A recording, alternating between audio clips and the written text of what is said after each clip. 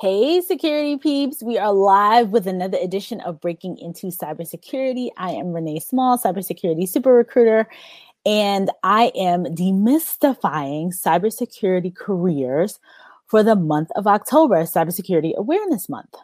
Now, we had guests scheduled. Unfortunately, some folks had some family emergencies and they could not be with us today. So I am here solo to do Ask Me Anything.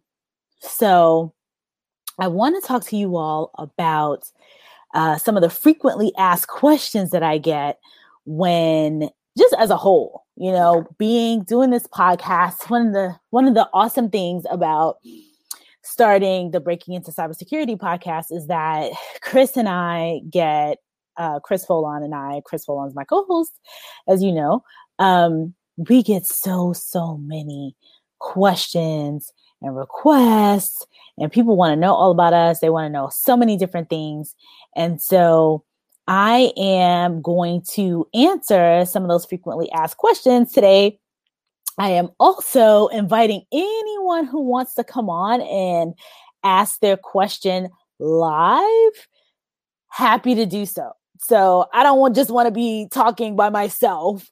So if anybody wants to jump in, let us know, let me know, and I will share the link with you behind the scenes, and then we can get this thing started. So, hey, Claudia. Claudia says, good afternoon. Hey, Claudia, how are you today? So, first frequently asked question, one of the number one thing that I get from people is, how do I break into the industry? Which is so funny. And they'll ask me this after watching the show. And there's so many different ways. I mean, this is the reason why Chris and I started breaking into cybersecurity. I mean, for folks who have not been with us for a very long time, we started this 2 years ago. We just had our 2-year anniversary / 2-year birthday party, whatever. So we're officially toddlers in this space. Hey, Danielle. So some of our folks are here. Hey, Danielle, if you want to ask your question on camera, feel free. Let me know and I'll send you the link. So Chris and I started this forum back in 2018, before LinkedIn had Live, before, we used to use a tool called Crowdcast, and you had to register to come on and share your information, share your contact information and your email, drop your email address. And we had, I think one of the very first folks that we had on was Chris Roberts, which is so funny. And he'll be back soon. So Chris Roberts is one of the first people that we had on. Many of you know him. He is a cybersecurity guru. We love him because he just tells it like it is, like no BS, straight shooter. That's it. So he came on and he talks about communications.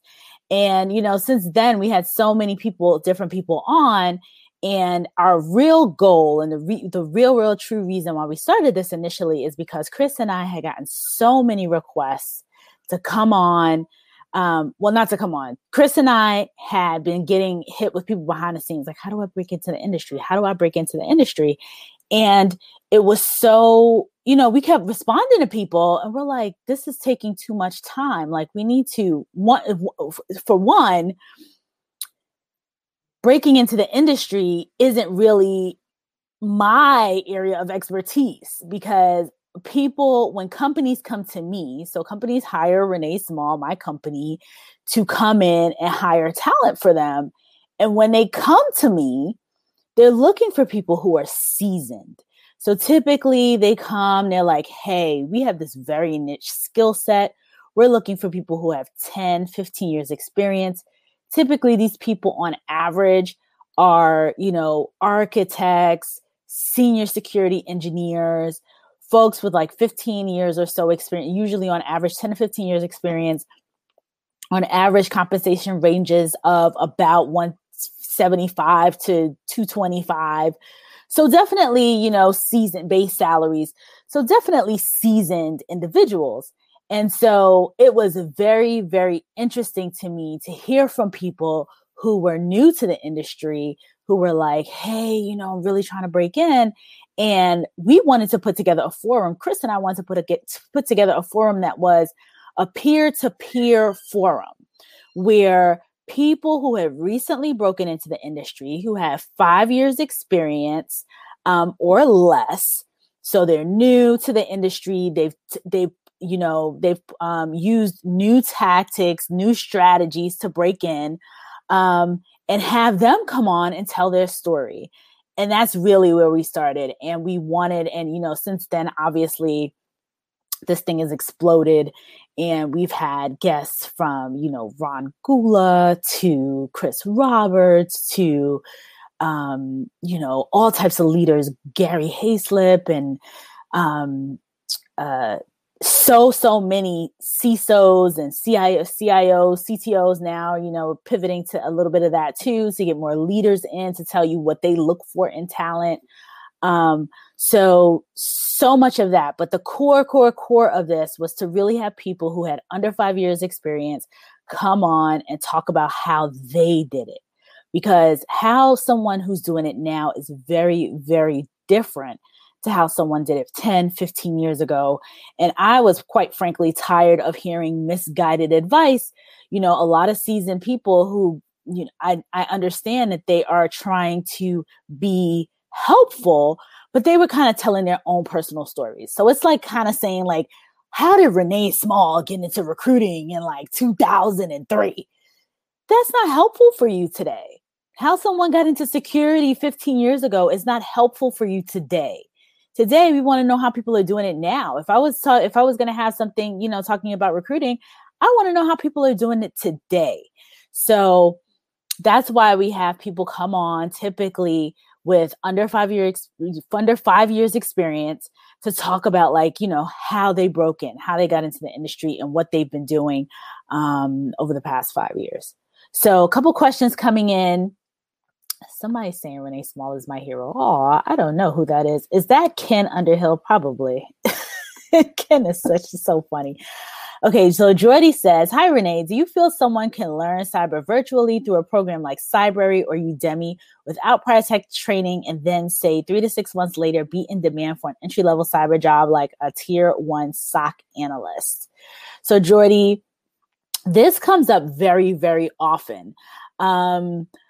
The challenge is this, and James Azar, if you go back 2 or 3 days, I think Thursday, there was we did a live stream with James Azar, who's amazing. He's a CISO, and he hosts a CISO Talk podcast amongst many other podcasts.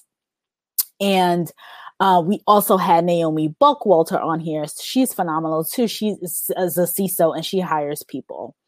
And one of the points that we made, or one of the things that came up around entry level, is that there's just not as many entry level jobs as we would like.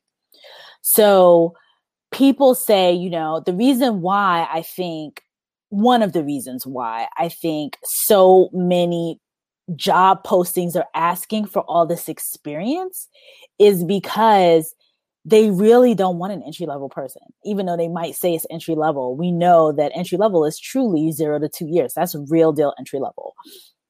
A lot of these companies, they can't afford to train someone up for a number of reasons.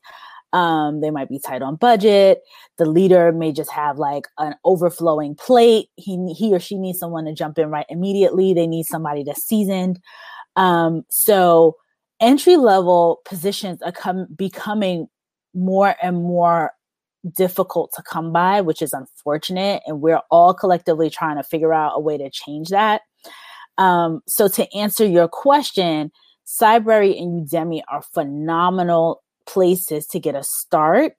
However, I don't know, from what we've experienced over the past 2 years, interviewing over 100 people, 3 to 6 months might be a challenge after a Udemy or a Cybrary, unless you already have some other prior experience to be able to break into the industry.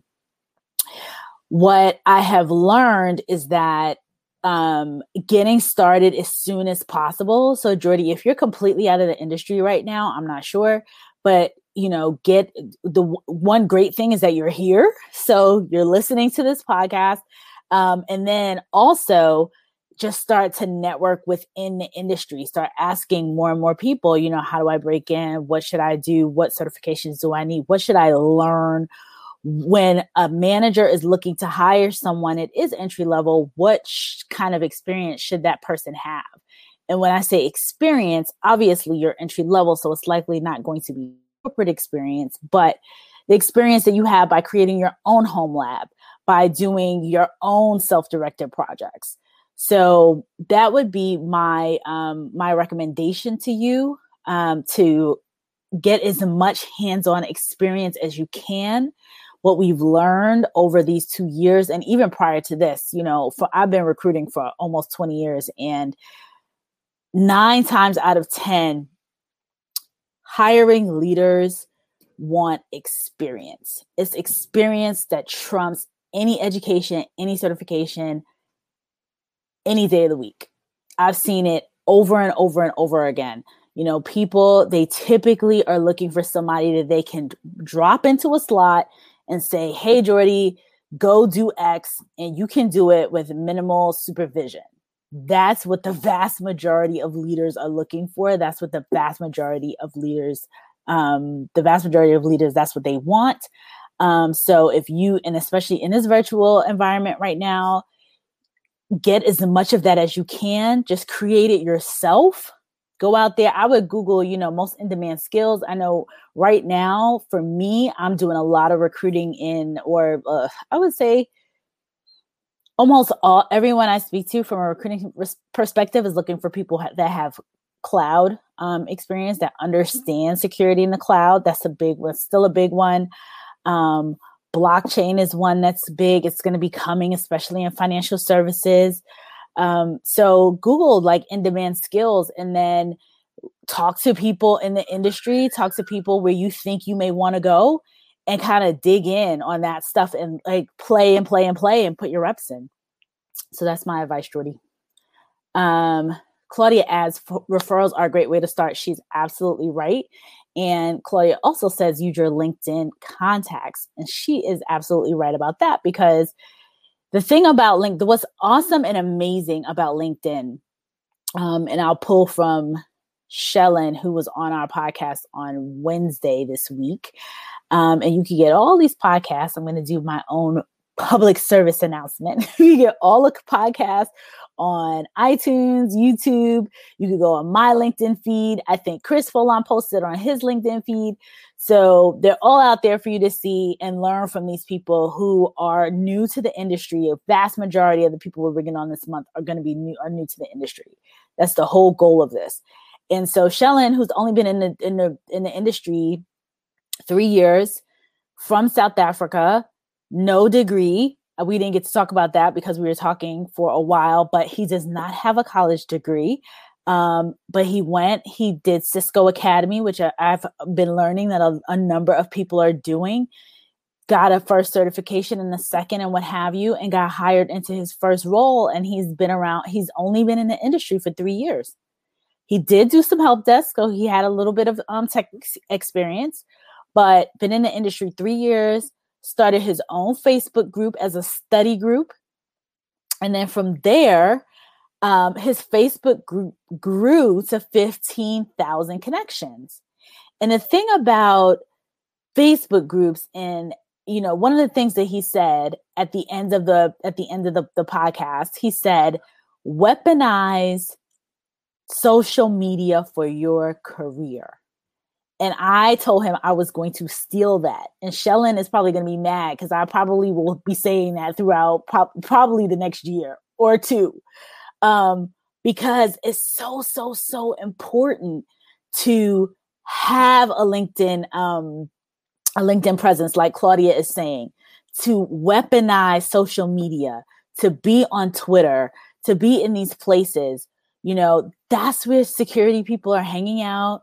Go to where everyone is, start commenting, even if you know a little bit, whatever you're doing, vlog about it. It's just a phenomenal way to start getting connected into the community because so many people are here. everyone is here. And if you're hidden and you're a secret, nobody knows about you. So as much as you can get exposure, do that. Okay, so Jonathan Ambry says, is big data experience useful for security? I would say yes. Any kind of data, big data, data analytics, AI, machine learning, like it's all converging. All of this stuff that's pretty much what everyone's looking for.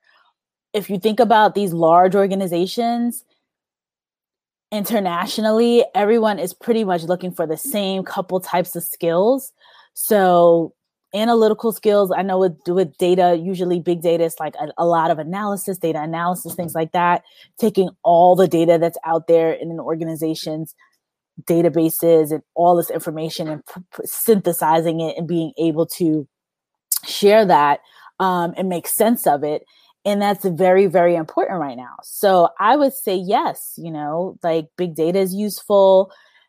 Most, and to pivot off that, Jonathan, most people, and I'm going to quote Ken Underhill here, most people are a little bit in security and don't even know it. They're doing a sliver of their job, maybe 10%, 25% of it, and it's transferable into security.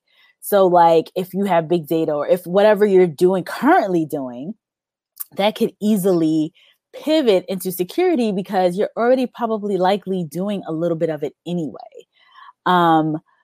We've heard this a number of times too from different people in the industry that if you went the countries that do this best, like I know we've heard that, in China, in Israel, and a number of different countries around the world, they start teaching their children about cybersecurity in kindergarten, in the first grade. So people are kind of growing up understanding, oh, this is security. This is how it works. They're not just getting to it and happening upon it later on in life. They're growing up with it and they understand what like how it is interfacing with all areas of life. If you think about Internet of Things, you think about, we're going to be interacting with our fridges and stoves, if not right now. And all of that is related to security. Self-driving cars. I mean, there's been all these that's all security. People were talking about hacking into Teslas, things like that. Like all of that, everything is just anything that has technology attached to it, security is a piece of that. So yes, to answer your question. So Terrence says hi. Hey, Terrence. Does anyone want to come on? So I'm not a monologue here talking by myself. I could talk all day long, 18 minutes of talking. So another thing I want to talk about actually a little bit today is recruiters and HR, because I know HR, poor HR. HR is like the used car salesman of corporate.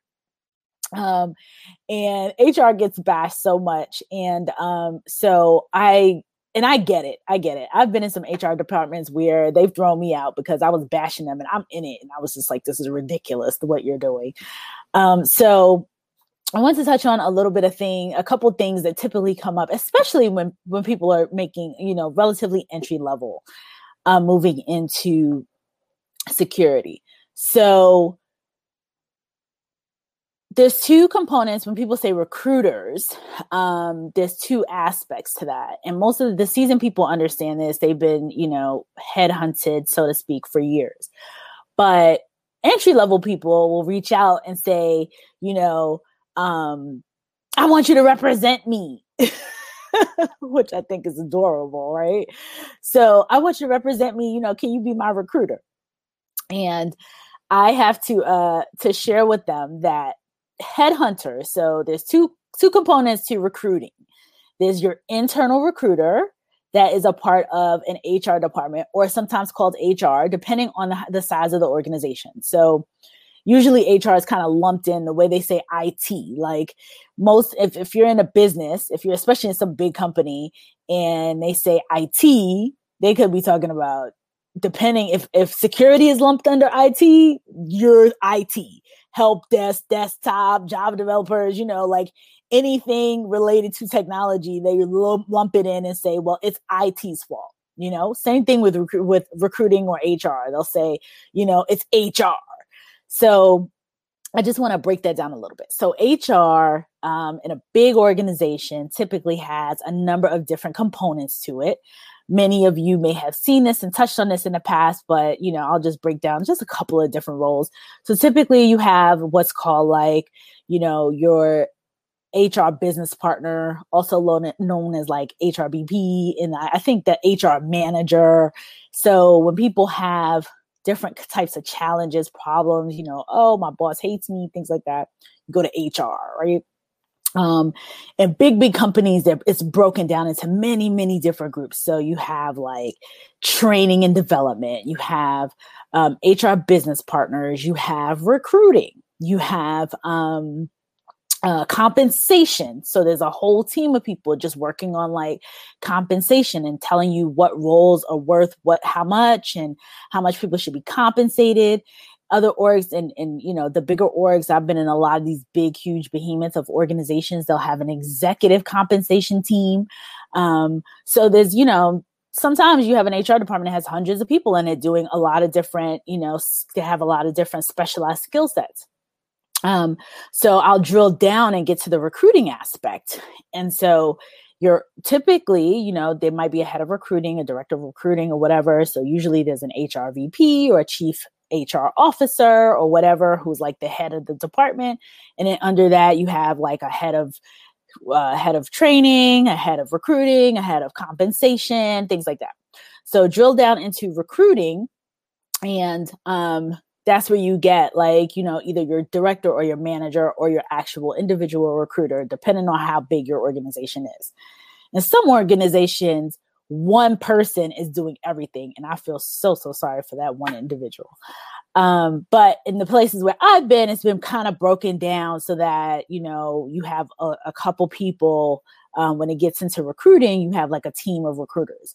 In my last full-time opportunity, I think we had a recruiting department of 20 to 30 recruiters, maybe, or so. Probably like 30 or so individual recruiters with a couple recruiting managers and the director of recruiting. And each of us had, so if you're an individual recruiter, you had between 20 to 30 positions that you're working on a daily basis. And it could be a scenario where you're working on all of one department. So there were times where I worked all IT. There were times where I worked IT, meaning, I would be a part of the, recruit for developers, recruit for program managers, recruit for the office of the PMO, recruit for security. So there were of those 20 positions or so, 4 or 5 might be security. I feel like half of them were always security, but a bunch would be security. Some would be in other areas of IT.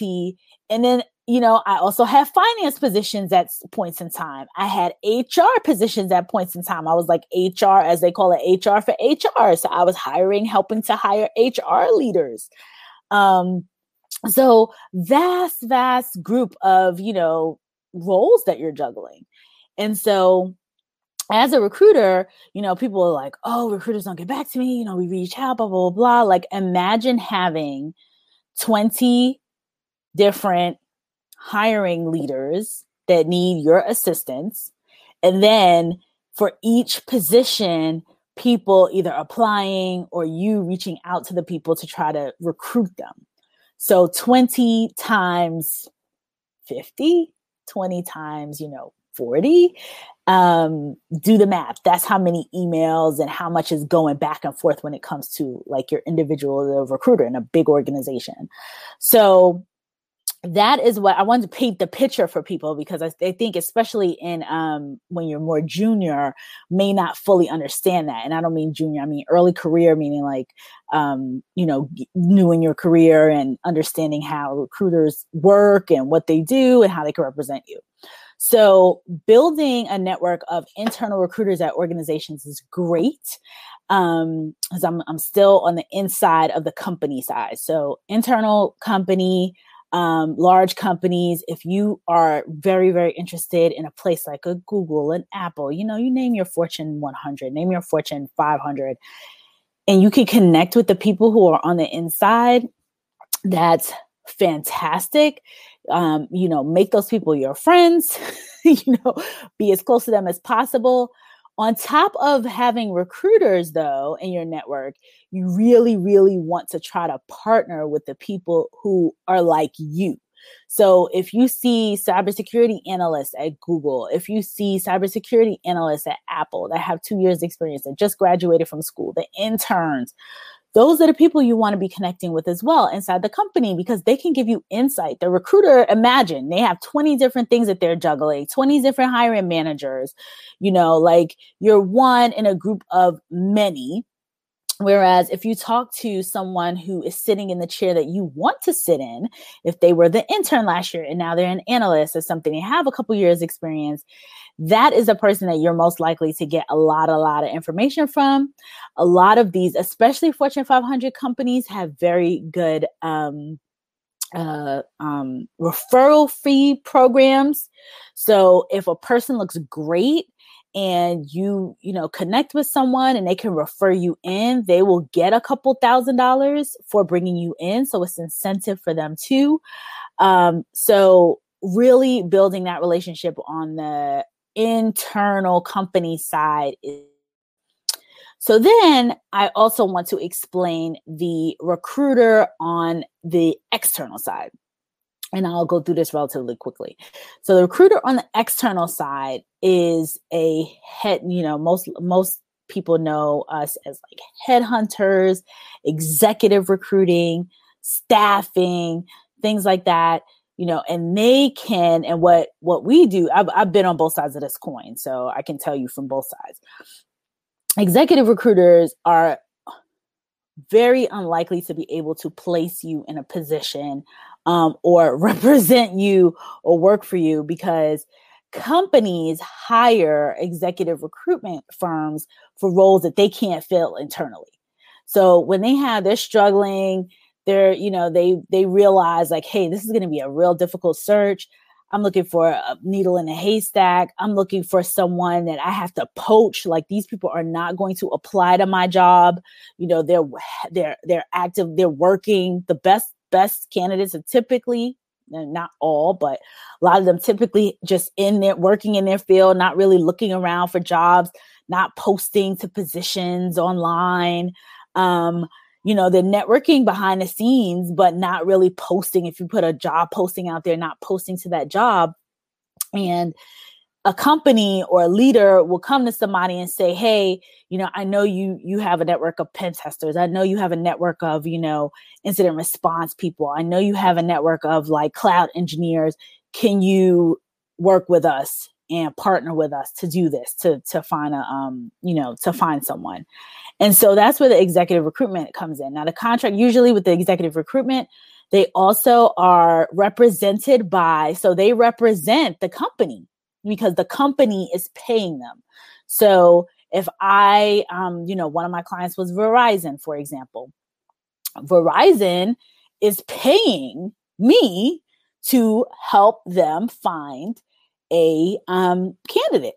So I actually represent Verizon.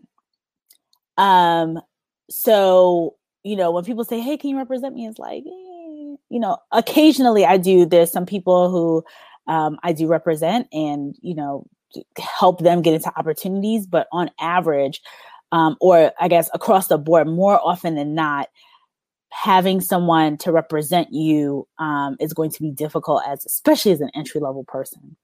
So the entry-level folks really have to kind of like get their hands dirty and get out into getting in front of companies that will hire you directly. Executive recruiters and staffing agencies and things like that. It's kind of not really the space where we tend to play.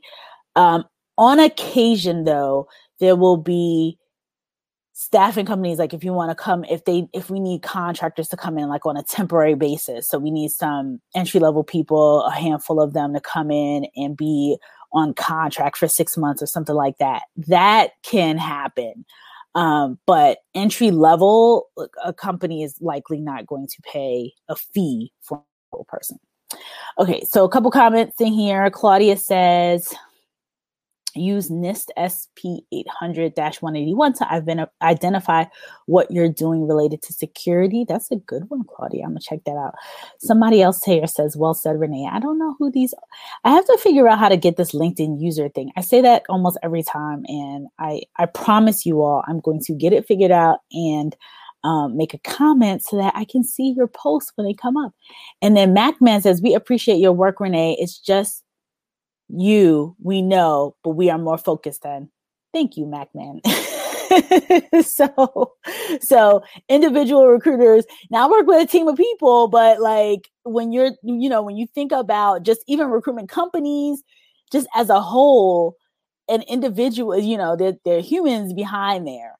And like I said, I had a good chat with JJ after one of these lives, and he's awesome. He's like, I hope you don't think we're beating you up as HR. I was like, I think, I've been beaten up by HR. I'm HR, but I've been beaten up by HR. And I think I beat up HR only because I feel your pain. Like, it shouldn't be like this. This is not the way things should be. You should not have to figure out a way to work your resume into an applicant tracking system. I could go down that rabbit hole. That'll take us for another half an hour. You shouldn't have to figure out all of these tricks. It should be easier than this. To me, it doesn't make any sense. So I will go back, internally to my former departments and stuff and make a stink and say, this isn't right. Like, why can't we find people? We have these barriers up. This doesn't make any sense. And so I would get beat up. So, hey, I'm used to it. I would get beat up by my own peeps. Oh, man. Okay, question.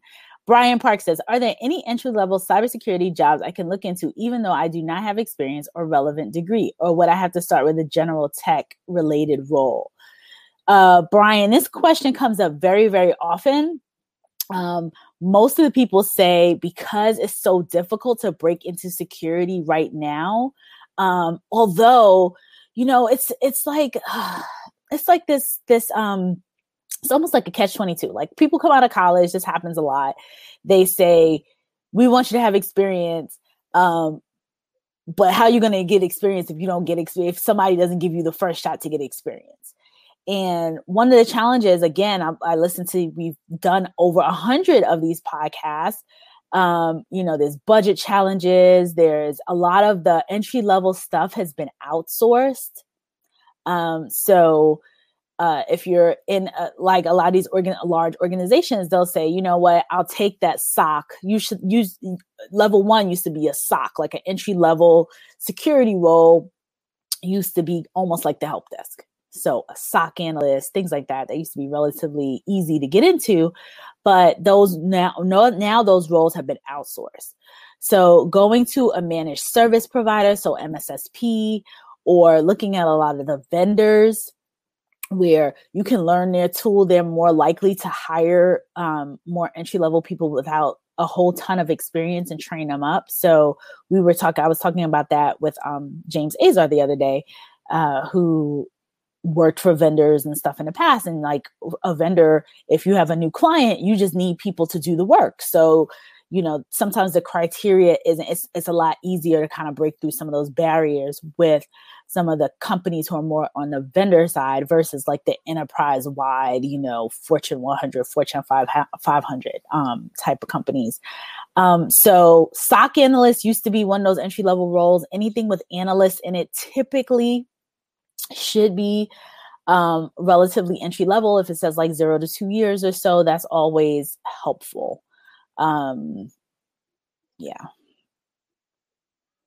But getting in with a tech related role is also an easier way too, because you may be able to get in easier that way and then pivot and move into security through after you get yourself into that company. So that one is key. Okay, folks, we are at 34 minutes. I have talked by myself for a very long time. I love you all. I wish someone said, hey, bring me on so, I can give you the link so it wouldn't just be me solo. But I definitely wanted to continue the 31 days, 31 lives in 31 days, and continue to talk about security, continue to break these myths. If you have any questions that you want me to answer, shoot me. You all know how to find me on LinkedIn. I'm open, ping me on LinkedIn, connect with me. Tomorrow we actually do have a special guest. She is going to be coming on. That should be pretty a lot of fun tomorrow afternoon. And then we'll do it again on Monday, Tuesday. We have people booked all week next week to talk about security. And I'm really excited about some of these. I mean, these people are phenomenal. They have under 5 years. A lot of them are like 2 years, 3 years experience in security. Some of them had zero experience before getting in. Some of them talk about myth busting. Some of them have, I've been talking about compensation in particular, because I see a lot of posts around, why are these people asking for so much money? And some of these people with a couple years experience are definitely in the 6-figure range. So that's attainable. So yeah, we just want you, the whole goal of all of this is to hear from the horse's mouth. I don't want you to hear it from me. I want you to hear from the people who are the leaders, who are doing the hiring. And I want you to hear from the people who are actually getting hired. That's what the goal is here. We want you, and Chris would say this too, we want you to hear straight up from the people who are doing it, who have done it, who are in these roles, who are doing this stuff. And, we are excited about bringing them on. So Claudia is making 2 comments, and then I'm going to jump. Claudia says Splunk has courses on their website. Yes. So another thing, Claudia made a good point when people talk about breaking in, getting some of the vendor tools. So after you do your Google search and you look and say, hey, what are the top skills needed in security? That's probably a really good Google search. What are the top skills needed? Find those skills. If Splunk is a top one, then, people in security, job boards and job ads, they say they want people that know Splunk. They want people that know cloud, AWS, things like that. These companies have a course on their website, usually for free. You can usually download it and play with it for free. So these are the things that you want to do to get your hands dirty. Like, managers will respect, sometimes even more, that, wow, this person doesn't have anything, but they downloaded Splunk and they play in it and they know how, they're talking the language. They understand this stuff because they actually did it. So Claudia, thank you for that. And Claudia says she would come on, but she's not presentable. It's all good, Claudia. We will have you on soon. So I am going to wrap. We're at the 38-minute mark. Folks, thank you so much for being here. Thanks for your great questions. Hopefully Justin Jones is back next week, helping you like one-on-one. And then all this week, starting tomorrow. So we got Sunday, Monday, Tuesday, Wednesday, Thursday, Friday. I think Saturday and Sunday all have awesome people who broke it into the industry within the past 5 years, most of them 2 to 3 years. So super, super, super excited about that. Super excited to see you again, and have a great rest of your day. Take care. Bye, everybody.